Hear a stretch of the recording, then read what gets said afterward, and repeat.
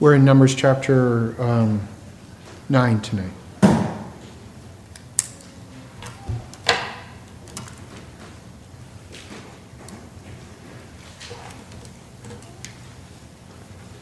think I'll use the lapel mic. I listened to my morning sermon. There's a little bit of a tinny tin. I don't know what it is. So we'll see if the lapel mic does better.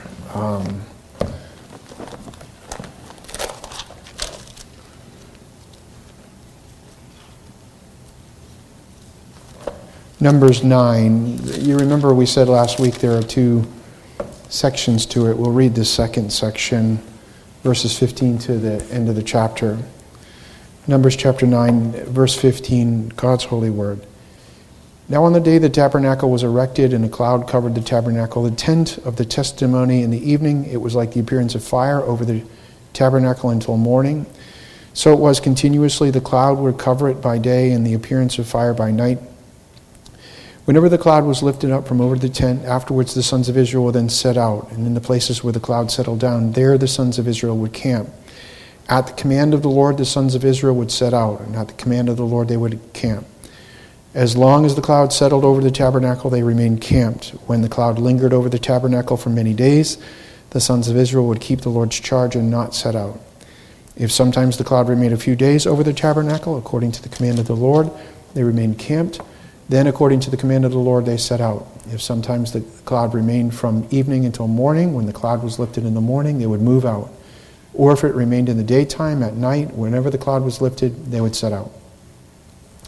Whether it was 2 days or a month or a year that the cloud lingered over the tabernacle, staying above it, the sons of Israel remained camped and did not set out. But when it was lifted, they did set out. At the command of the Lord they camped. At the command of the Lord they set out. They kept the Lord's charge, according to the command of the Lord through Moses. Amen. Let's pray. Father, we thank you for this word. We pray increasingly that you would forgive our sins for Christ's sake. Cause us to believe what you would have us believe about yourself and the duty that you require of us. And all of it would redound to your glory. We pray in the name of the Father, the Son, and the Holy Spirit. Amen.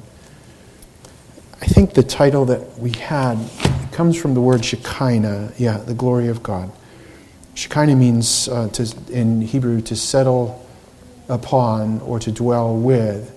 And usually we refer to it as the Shekinah glory or the Shekinah glory of God. And so that was my original intention with the title, The Glory of God. I think a better title for the sermon, really, because it's a very simple theme, is God with us. God with us is, I think, the title of the sermon. So as we consider this particular holy cloud, as I've mentioned, we sometimes refer to this as the Shekinah glory. And in relationship to what we've been considering previously, there is that logical connection. We've seen the dedication of the tabernacle a couple chapters ago. Then we saw the dedication of the tabernacle servants, the Levitical priesthood servants. Then we saw a dedication or a consecration of at least one of the sacrifices, which is the Passover meal. And all of those things were the gospel in type and shadow, and they taught the reconciliation of God's people who are unholy, and God provides for their holiness, their forgiveness, through all of those particular outward means. And then now we have the logical connection between those things, God's provision for the cleansing of sinful man and the reconciliation of sinful man to God, and now God dwells with his people. That's what we're looking at here. So apart from those other things, we wouldn't have a chapter 9, 15 through 23, God dwelling with his people. What I want to consider is, at least my intention for the outline, is something like this. We're going to look at the significance of the cloud. And then, secondly, I want to look at the appearance of the cloud. It has a twofold appearance. Obviously, cloud by day, and then fire by night. So the two forms of the cloud. And then the last thing, I want to look at the remaining instructions by the cloud, which I will argue is obedience and faith. And our obedience flows out of what we believe. So let's look at the significance of this particular cloud. Now, a cloud, just ordinarily speaking, is water vapor in the atmosphere, and that's condensed into small droplets And ice crystals appear in the shape of the visible shapes and so on. And so what we have here is God is taking something which seemingly is ordinary or natural, like a cloud or fire, and he reveals himself to his people by these particular things. And so some of the lessons when God reveals himself like this in a visible way, this is much like the Bible, because this is redemptive revelation. God wants to be known by man. It's stunning why God wants to be known by human beings. Maybe I'll find the answer out in heaven. Why would the God that we read, that was summarized in chapter 2, paragraph 2, God is this, God is that. Why would that glorious God want to be known by the likes of us? But he does. And that's what this teaches us. It teaches us that God is with his people, yes, but even more fundamental than that, God wants to be known by his creatures, and thus by knowing God, we will love God. We will produce what we read from our secondary standards. To know God is to love God. And God wants to be known, he wants to be loved, he wants to be worshipped, because he is lovable and he is worthy of worship. So when we see that God's revealing himself through these seemingly natural ways, though he does it in an extraordinary fashion, this is not along the lines of a pantheistic sense. And pantheism is a confusing of the creator with the creature. Deism is just the opposite. Deism is a divorcing of the creator from the creation, and pantheism is a confusing or amalgamation, making the creator and the creature one. Along the lines of the trees are God, the wind is God, we are God, the God spirit within. That's pantheism. That's not what we're looking at here. So we maintain, because the Bible maintains the creature never becomes God. We never become divine. Sometimes people say, when I go to heaven and I'm in heaven, I will know everything. That's not true. We won't be perplexed anymore, and I can't wait for that, because the longer I'm a minister and I'm a Christian, the more things perplex me, sad to say. But we won't know everything. To know everything would to have an aspect of divinity or deity. So we never become divine. Yes, the Holy Spirit indwells in us. Yes, we're reconciled back to God, but we never share of the substance of God. I would argue that's the very first lie of the Bible. The devil woos our first, tricks our first mother, and the lie is you can become your own God. You can become God, little gods. And so not in a pantheistic sense that we're looking at this cloud. It is in a miraculous sense. Now, clouds themselves are not miracles. If you look at our secondary standard, chapter 3 deals with the eternal decree. Chapter 5 of the confession deals with providence, ordinary providence. I take my definition of a miracle from our secondary standards, which extrapolates our primary, and I take it to mean that when God doesn't use ordinary means, or he uses ordinary means against the ordinary properties. We've talked about this before. Axe heads don't float unless God makes them float. Virgins don't give birth to children unless God makes them give birth to children. That's a miracle. So when we're looking at a cloud, you say, well, I've seen clouds before, I've seen fire before. So he takes a thing and he uses it against its ordinary properties. Ordinary clouds and ordinary fire doesn't follow you around from place to place. So this is a miraculous cloud. So it teaches us that God wants to be known. It teaches us the God of the Bible, who is a miraculous God. I still believe in miracles, properly understood. And but we're looking at a miracle. And then the particular miracle that we're looking at, and this is the significance of the cloud, is what's known as a theophany. And obviously that's a compound word, a compound Greek word. Theos is God in Greek. And then the phani part is the manifestation, the revealing, the appearance.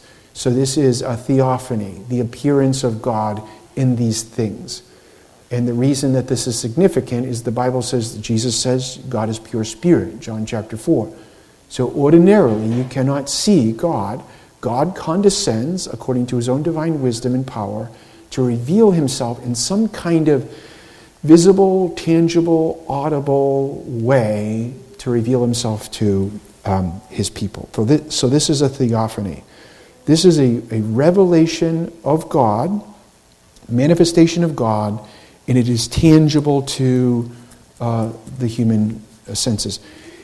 From what I can count, in the Old Testament you have something like 50 plus theophanies. And primarily they are contained in the book of Genesis, the book of Exodus, in some of the more triumphalistic passages, the conquest passages, say in the book of Judges, Joshua, and some of the prophets. But conquest type things. God is rising up to show himself present with his people, especially during those particular trying times. Let me give you one particular theophany which is going to run contrary. We would think, well, if it's a theophany, we would expect to see something tremendous, and sometimes he does do things tremendous. But other times, when God reveals himself, he'll reveal himself like he does to Elijah, which is antithetical to the way that the flesh thinks.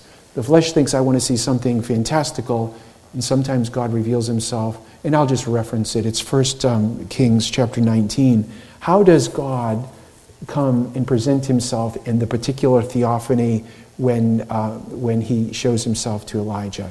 In a small, still, what? Voice. That's the theophany. And so our flesh would say, do something tremendous. And God said, I'm not in the earthquake, I'm not in this, I'm not in that.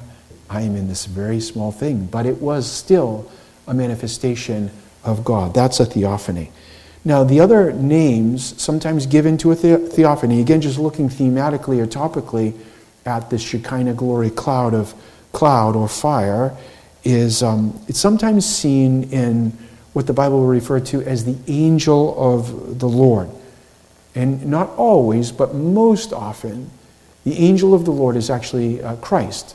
It is a pre-incarnate manifestation of Jesus Christ. And therefore, rather than saying generally a theophany, under that you would say it would be a Christophany, a pre-incarnate manifestation of Jesus Christ, angel of the Lord. Let me give you one. You remember when Moses is being called and commissioned as a type of Christ himself, as a deliverer, God comes to him in what kind of a form? Again, another theophany in the burning bush. Exodus 32, the angel of the Lord appeared to him in a blazing fire from the midst of the bush. And this is the angel. And he looked, and behold, the bush was burning with fire, yet the bush was not consumed. Moses said, I must turn aside now and see this marvelous sight, why the bush is not burned up. When the Lord saw that he turned aside to look, God called to him from the bush. So the angel of the Lord is actually called Yahweh or Jehovah, and then Elohim. That's a Christophany. So that is a theophany, but specifically the second person of the divine Godhead. For me, personally, I tend to be more like Luther in this way and a little bit less like Calvin in this way. Calvin saw more theophanies, and he was less willing to see more Christophanies. And not that these guys, they agreed in theory on what they're looking at. But I see in the theophany more Christophany, because the way that we see God the Father is pure spirit, invisible. Holy Spirit, same thing. The way that we see God with us, what does the word Emmanuel mean? It means God's with us. So for me, not all theophanies do I see as Christophanies, but mostly. Mostly when I see a visible manifestation, angel of the Lord certainly, mostly I see as a Christophany. Jesus says, this passage is God is with us. In Matthew chapter 28, before he ascends to heaven, he says, and lo, I am what? I'm with you to the end of the age. I'm with you forever and ever. So this is a God with us passage. And the way that Philip said, show us the Father. And Jesus says, if you've seen me, you've seen the Father. In Philippians 1, I think Colossians chapter 1, Christ is the exact representation of God the Father. So this is a representation of God with his people that I would argue is a Christophany. Now, the word angel is Malach or Malachi. So when you look at the book of Malachi, it means messenger. So it can be a human messenger, like a prophet, like Malachi. It's Malach is the Hebrew, and then Malachi. I think the suffix is my. I know my Greek, my Hebrew is so picayune, but it's something like that. It's Malach. It's messenger. So it can be a human messenger, or it can be an angelic messenger, or it can be the divine messenger, even Jesus Christ.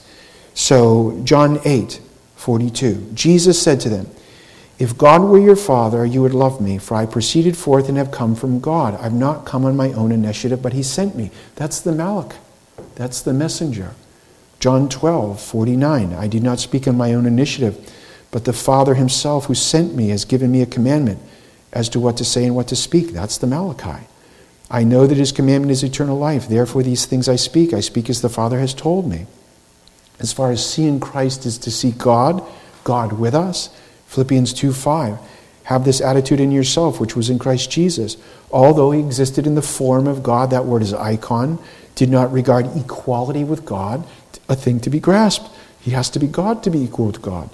Colossians 1:15. "He is the image of the invisible God, the firstborn of all creation." That's Christ. So we're looking at a theophany, we're looking at a Christophany.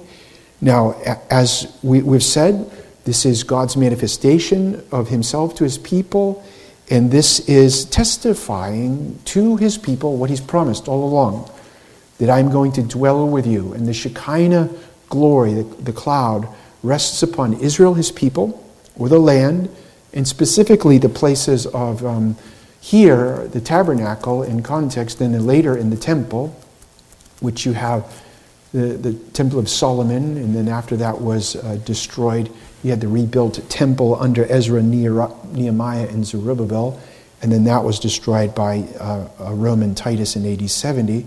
But you have the Shekinah glory coming on the temple of the tabernacle. And we've mentioned this many times. These two structures are part of the Old Testament ceremonial system, which was the gospel for God's people. And it shows that, you remember God says, I'm placing my name here in the tabernacle, in the temple. Wherever God places his name, God's saying, I'm there. Now, when you have God revealing himself to his people, which this tells us, he wants his people to know him and to love him. And by this abiding presence, he wants to know that God always is with them, that he lives with them, and they live with him in this reconciled way. And when God descends in this cloud and rests upon his people, as it were, it's the presence of God localized. And here we come into something of a conundrum. Can you localize an omnipresent God? We've talked about this before, have we not? Sometimes if you say, what is hell? People are taught to say in Sunday school, and I'm not picking, if you taught this in Sunday school, I really am not picking it on you. But people will say, hell is where God is not. I understand what they mean by that, but that's not accurate. God is omnipresent. God is in hell. It's just his offended presence is there. His justice is there. And so it would be the absence of God's reconciled, friendly presence. So you can't have a place that God is not, because he's omnipresent. He's the great I am. Psalm 139, I think it's Jody Grubbs' favorite psalm. And I don't know why I thought of that, but I think we read it yesterday.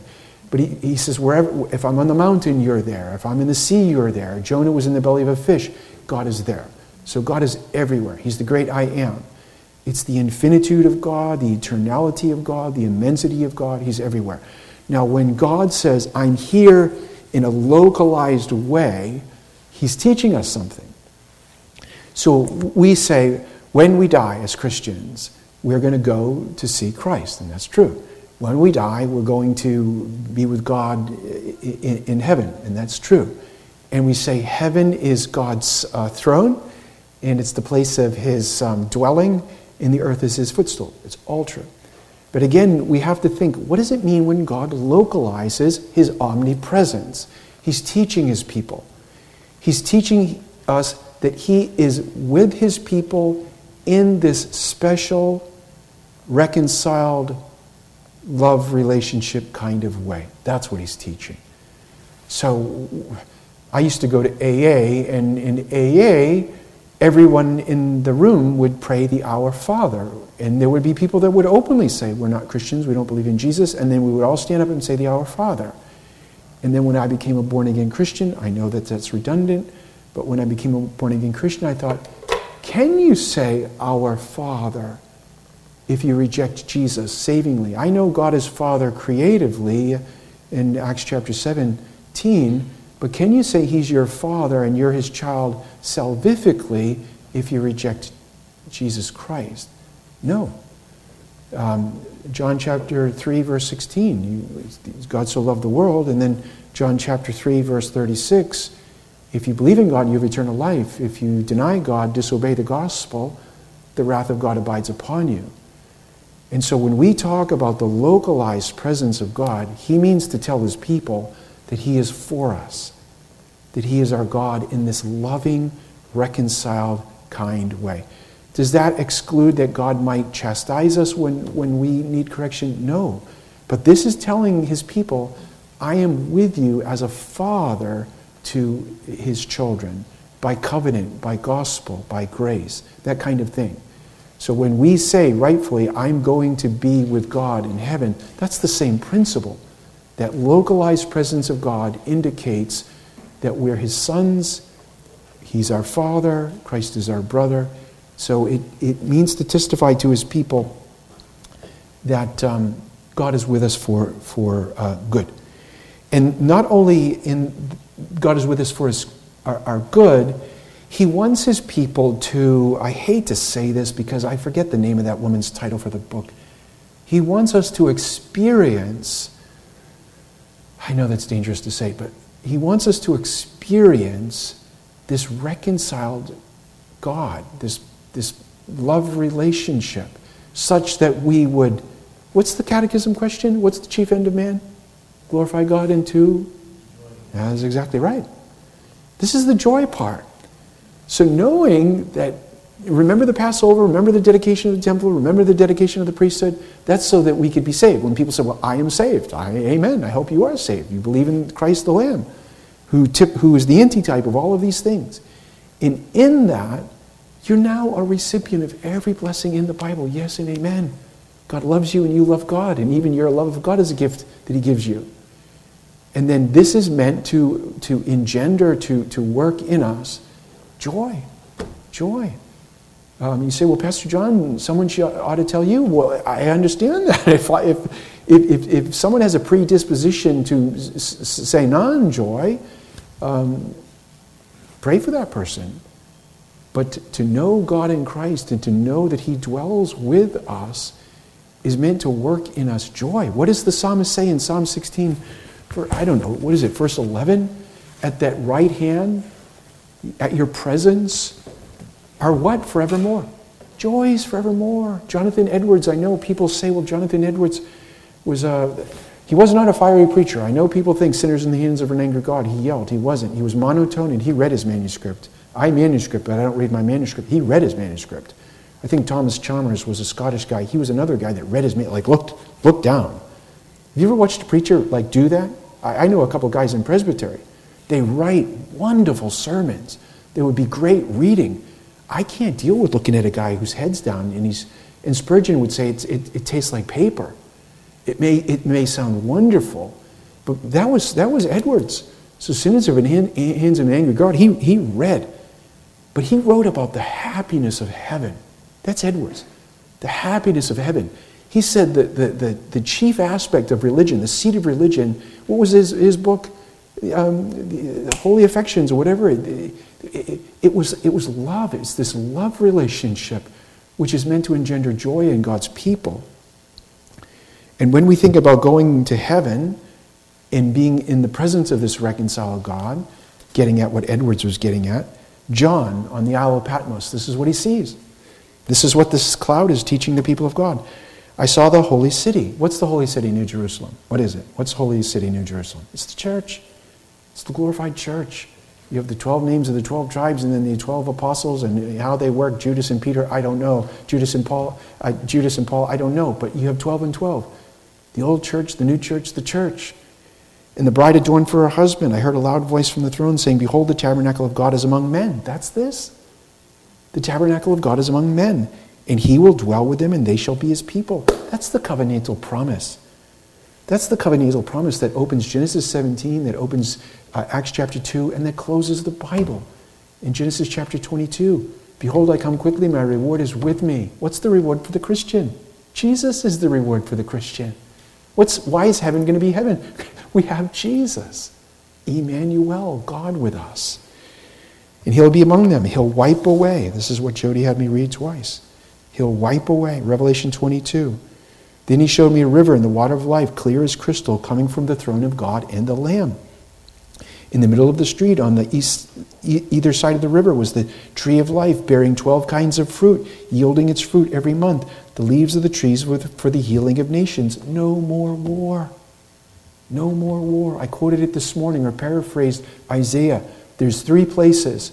I know Isaiah, Micah, and another place. It'll come to me later. And men will beat their spears into plowshares. No more war. No more war. No more killing. No more tears. It will be eternal joy. God will be there in this reconciled way. That's what the people of God are being taught. And remember where they are. They've just gone through 430 years of slavery. They're 2 years out on freedom. They're liberated for 2 years. They've got another 38-year trek going through the wilderness. And God says, I'm with you. And I'm your God and you're my people. And even when they come into the promised land, the promised land was a real promised land, but it was typological. It was never meant to be ultimately it. Look at Hebrews chapter 11. Even the patriarchs knew that the dirt was typological of heaven, the celestial city. Even the promised land, they couldn't drive out the Canaanites completely. They were still killing and everything else, even in the promised land. It was all, I'm with you, I'm with you, I'm with you. Do we need to be told regularly, God is with you and God is for you? That's this. That's this. One of my favorite doctrines in the Bible, I don't know whether it's because of who and what I am, I love the doctrine of assurance. I love it. God is with you, God is for you, God loves you, you're forgiven, you're His. Even if you don't think so, you're His. Even if you don't think you're going to make it, you're going to hear, well done. That's this. Now, this is the 3rd time that God has revealed Himself to His people in these pillars of cloud and fire. So the first time was maybe, I forget how many months out of bondage. But in Exodus 13, Exodus 14 are the first 2 occasions where the people of God say, God is coming to us in this cloud, whether fire or cloud. Exodus 13, God led His people around by the way of the wilderness to the Red Sea. The sons of Israel went up in martial array, military array, from the land of Egypt. As He's taking them out, Moses takes the bones of Joseph. He's going to bury them in the promised land. He made the sons of Israel solemnly swear, saying, God will surely take care of you. You shall carry my bones from here with you. They shall set out from Sukkot and camped at Etham at the edge of the wilderness. The Lord was going before them in a pillar of cloud by day and a pillar of fire by night. And then when they come to the Red Sea, the same exact thing. You remember Pharaoh has a change of heart. He has decided either to murder the Israelites or to re-enslave them in the same business. God comes in this theophany. He tells Moses to stand aside, and then He shows Himself with these various pillars of cloud and smoke. So this is the 3rd presentation. So the people of God would have been familiar with it. The cloud, as I say, tells God's people, I saved you from slavery. I'm with you in the wilderness, and I'm going to take you all the way home. I'm going to take you all the way home. And so let me say a couple of things about the twofold expressions or appearance of the cloud. So in the day, we have, it looks like a cloud or a pillar of smoke. And at the nighttime, it looks like a pillar of fire. And the reasons are obvious. Sometimes you think, well, what's the really tricky reason? It's always better to look first for the obvious reason, and then maybe there will be some spiritual significance, which maybe I can bring out. But the first reason, when God says, I want to be known, and I want you to know that I'm with you, that I dwell with you in this reconciled way, the first reasons are obvious. In the daytime, God would be better seen in this particular pillar of a cloud or smoke. And then at the nighttime, if you try this at night and you look up into the nighttime sky, let's say it's pitch dark, do you see the clouds that are there? No, you don't. Are they there? Yes, but you can't see them. And so God provides for both occasions of day and night, so God's people can look up, whether they're in the day, and they look to the tabernacle, the place of God's reconciled presence, or in the night, on any occasion, day or night, they can look and say, God is with us. This is what Christ has said. I've mentioned this before. Sometimes we really depend upon another person. We love them madly, and we depend upon them intensely. They become our rock. I'm not against having these kind of folks in our lives. Actually, it's wonderful to have a husband like this, or a wife like this, or parents like this, or what have you. It can be wonderfully encouraging. But some of the downside of that is sometimes you look up or look around and they're no longer there. And not even for sinful reasons. Maybe in God's providential government, he took them away. Whether he took them away just kind of physically or he took them away eternally away from you, they're not there anymore. And so you look up and your rock, your help, your hope, your comfort is gone. And then you become depressed or dejected or what have you. But God tells his people, I am all of this. I am preeminently your rock. I'm preeminently your joy, your comfort, everything. And I never go away. I never. There's never an occasion that I'll be separated from you. That is a glorious thing to hear. All of us we go through particular things. I know sometimes in the church we look around and think, well, that person has an easier cross than me and I have a harder cross, and that may be true. It is my belief, beloved, that no true Christian gets out of this life without a serious cross. It just doesn't happen. You may not see their cross, but they have one. And sometimes when we're bearing our cross and it's difficult, and you know this is true, you can look around and think, I don't know if God is with me. I really don't know. This is testifying to us, even in those times when we don't know, he's there. He is always there. The God of the deist is not a God of the Bible. God does not take any breaks. If Jesus says, lo, I am with you even to the end of the age, God is with us, Hebrews chapter 13, that's this passage, day or night, and any occasion. And God wants his people to see it, and back to that assurance. This is experimental religion. One of my favorite moderns is Morris Roberts. He talks about the felt presence of Jesus Christ. This guy bleeds Westminster. He bleeds Puritans.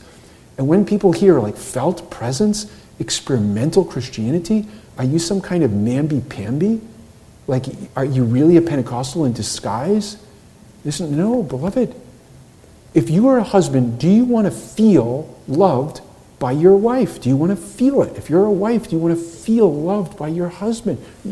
If you're a kid, a child, do you want to feel that your parents love you? Yeah, God gave us all of that. I understand we don't base our religion on that, but it's part of it. Remember the faculties of the soul, the intellect, the affections, and the volition, the will? It's part of it.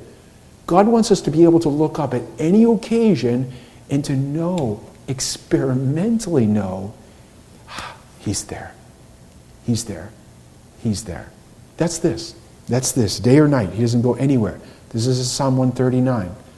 On the mountain, there. In the valley, there. Laying in the hospital, there. You're at the funeral home, there. You're there. They're shutting off the electricity, there. You hear bad things about your kids, he's there. He's there. That's this. And one writer, I forget which it was, I look at some commentators, and he says the light of the inside of the tabernacle teaches the priest that God is there, and God provides for the light outside of the tabernacle for us, telling us the same thing, God is there. And the reason I think this is significant is sometimes people think, oh, wouldn't it be cool to go back to the Old Testament and get to see all the stuff inside the tabernacle and the temple. The only bad part would be is if you're not a Levite, you're not seeing any of that. You don't get to see any of that. You're outside looking at some skins, and that's it. Only the Levites, and so even if you're from the tribe of Levi and you're a female, you're looking at the skins. So God provides light for the workers inside, God provides light for the workers outside. He's always there.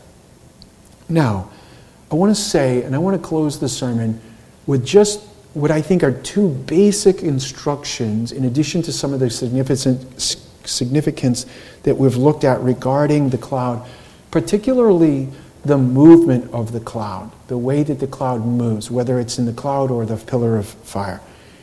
And so what the people of God are being told is, when the cloud stands still, you stand still. When the cloud starts to move, remember what the Levites do. We've said this is the reason they had the age category of 30 to 50 or 25 to 50, because these guys needed to be in shape, because all day long they're breaking down stuff and carrying it. And so God says, when you start to see that cloud move, you break down that tabernacle, that tent, pack up all the gear. Remember how the camp is situated. We looked at it back in chapter 2 or 3, I forget which, maybe 4. The camp is set up like a rectangle, and the tabernacle is in the middle of this rectangle. All the various, 3 in the front, 3 tribes, and so on. And then around in the middle of that rectangle, you have the tabernacle is right in the middle, and then the Levitical families surround that. And they get up and move like this. It's very orderly. And God says, when you see that cloud move, then you need to move. And when the cloud sits down, you need to sit down. There are 2 things that this is teaching the people of God. One is obedience, to obey, and the other is faith, to believe. Those are the fundamental instructions by this. It's very, very basic. But I want to back up and say something. There are things in the Bible which I feel like God has given me some insight into, and there are other things in the Bible which I'm less skillful with, some because I have less passion for it, and therefore I devote less time to it. But there are some things that I'm passionate about, but I just don't have the particular insight. God has not revealed them to me. The sacraments are very difficult for me to understand. I read on the sacraments, and there are guys way more gifted to me on sacraments. And I believe what our secondary standards say the Bible teaches about the sacraments, but still it's mysterious to me. I do hold, as the magisterial reformers, that the sacraments are subordinate to the Word, which is primary. And I see some of that principle here, even with the movement of the cloud, and with the description of the clouds. And I'll explain what I mean. So these clouds we see them, as we've said, in Exodus 13, Exodus 14, and then here in Numbers 9. If I took away the explanation of Exodus 13, 14, and 9, if I took away the Word of God on these clouds, and I just showed you the cloud, what kind of sign would it be for you? It would be moot. It would be a mute sign. You wouldn't understand it. If you had no basis in Christianity, none, which is really hard to find in America, believe it or not, and I showed you the Lord's Supper, the elements, even the administration of it, without words, if I took away the words, so no administration by the Word, or even a baptism, I took away the words, and you had no connection to any Christian, any Bible, what would that teach you? It wouldn't teach you anything. You wouldn't know. So the words of Exodus 13, 14, 9 explain the sign of the clouds. Again, it teaches the primacy of Scripture, the secondary nature of the sacraments or of signs, but it's the primacy of the Word. Again, it's one of the reasons why I'm a Protestant, sola scriptura, Bible, Bible, Bible, Word.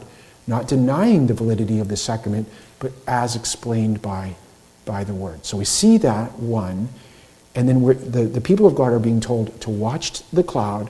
When it stands still, you stand still. When it moves, you move. And the people of God are being taught the very, very, very basic principle of look to God, live upon God, listen to God, and obey God. Jesus says in Luke chapter 6, why do you call me Lord, Lord, and do not do what? What I tell you. This is called antinomianism. Antinomianism is a compound word. Antinomos, against the law of God. We live in strange times. On one day you're a classic legalist trusting in yourself, on the next day you're an antinomian. An antinomian says, I love Jesus, but I have no intention of obeying him. Is it in Samuel? Obedience is better than sacrifice. And disobedience is the sin of rebellion. It's like witchcraft. And so God is teaching his people, what does catechism quiz, what doth the Scripture teach? Scripture principally teaches two things, what man is to believe about concerning God, and what duty God requireth of man. So believe and obey. So as Christian people, we obey not because we're trying to merit. If we're trying to merit, then come see me.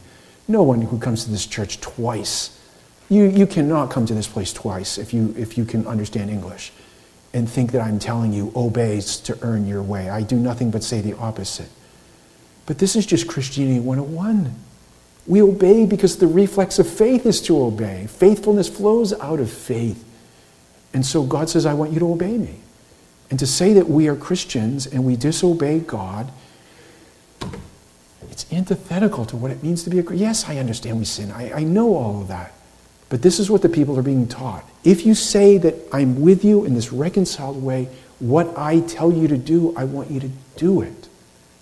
And the interesting thing about the obedience, God doesn't tell them in advance, and we all are guilty of that. I've done this. God, could you just give me the 5-year plan? I'd obey so much better if you could tell me in advance. And when I'm going down to the trial, I want to know, is this going to end in death for me or my loved ones? How is it going to work? And what does God say? I'm not telling you. I'm not telling you. Well, I would like you to tell me, but I'm not telling you. When I move, move. And when I stand still, you stand still. Will you tell me what you're going to do tomorrow? No, I won't. And that's called living by what?